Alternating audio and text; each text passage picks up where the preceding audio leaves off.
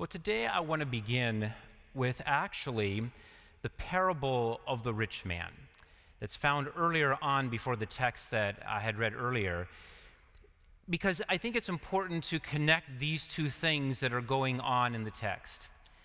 And so here we have, first of all, the crowd around Jesus, and someone in the crowd says, "Teacher, tell my brother to divide the inheritance with me." There is some sort of an issue taking place about the inheritance and money, and Jesus, you say this. You tell them and they'll listen to you. Well, Jesus, as a result of this, tells this parable of this rich man who had a wonderful crop.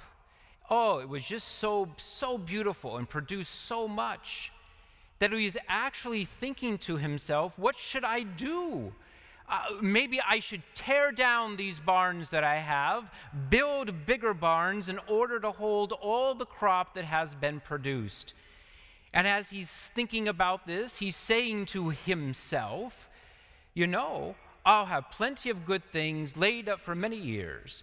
I'll be able to take life easy, eat, drink, and be merry. How wonderful this will be. As you read this about the rich man, it doesn't seem as if he's worried about very many things. Everything seems to be going very well for him. I mean, my goodness, he has all these possessions now, and as he was telling himself, he could live a long time upon the crop in which he has produced, and he has built these bigger barns to put it all in. He doesn't seem to be really worried about anything at all. But maybe that is the problem. You see, God says that he is a fool because this very night his life will be demanded of him. And he says, then who will get what you have prepared for yourself? You see, maybe he should have been worried about eternal life. Maybe he should have been worried about something else outside of just temporal things. Jesus goes on and says, this is how it will be with anyone who stores up for themselves, but is not rich towards God. And then he goes on to tell the disciples not to worry. But don't worry.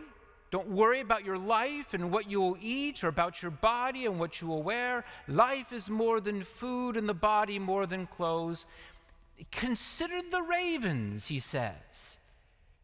They don't sow, they don't reap, they have no storeroom or barns, such as the rich man, the parable I just told you. They have none of those things, and yet God feeds them. He takes care of them. He provides for them. You see, I suppose after hearing about the rich man, they might have gotten a little bit worried about some things and maybe their own eternal salvation. But Jesus says, no worrying, no fretting, don't be afraid. Look at the ravens and how God takes care of them. Will he not also take care of you? Because how much more valuable are you than birds? You are much more valuable than the birds. And will not God take care of you also? After all, can you add anything to your life by worrying?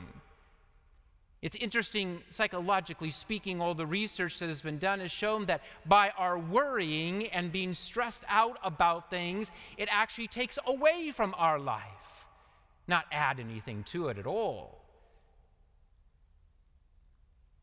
It doesn't help to worry. It adds nothing to it. He says also, consider the lilies and how they grow. They do not labor and spin. I tell you, not even Solomon in all of his splendor was dressed like one of these. And if that's how God will clothe, you see, the grass of the field, which is here today and tomorrow thrown into the fire, how much more will he also clothe you, O you of little faith? We can get so caught up in worrying about things. And I want to make the connection between worrying about things and what we trust in. Because you see, I think this is important. The rich man really wasn't worried about anything because he trusted in himself. He trusted in his own abilities to be able to do things. He trusted in his own thoughts, his own ways of thinking. He trusted in his own ways of building bigger barns and the like. And all this trust in himself was trusting in things that would rot and spoil. And what he didn't trust in, he didn't trust in the things of God and the treasures of God that don't rot and that don't spoil. He trusted in himself so much that he even trusted to the point of death. Because there was nothing left when he died. That was it, and his body rotted and it spoiled. And Jesus is saying there is something else to trust in. There's something else to trust in that does not rot and does not spoil and is a treasure. And it's really kind of a wonderful, beautiful thing. And yet so often we end up trusting in ourselves more than trusting in God. And I think this is part of worrying as well. When we fret about things, when we worry about things, I wonder if it's because we're so much focused upon our own self and trusting us rather than trusting the creator of the world and the one who redeems us from our sins, which is Jesus Christ. If he is able to provide for the lilies of the field and for the birds of the air, will he not also provide for you? And the answer is yes. And he does more than just give you temporal food and clothing and the like. He provides for you eternal, everlasting life, forgiveness of sins. These are the things and the treasure in which he offers, and the thing in which the rich man had lost out on.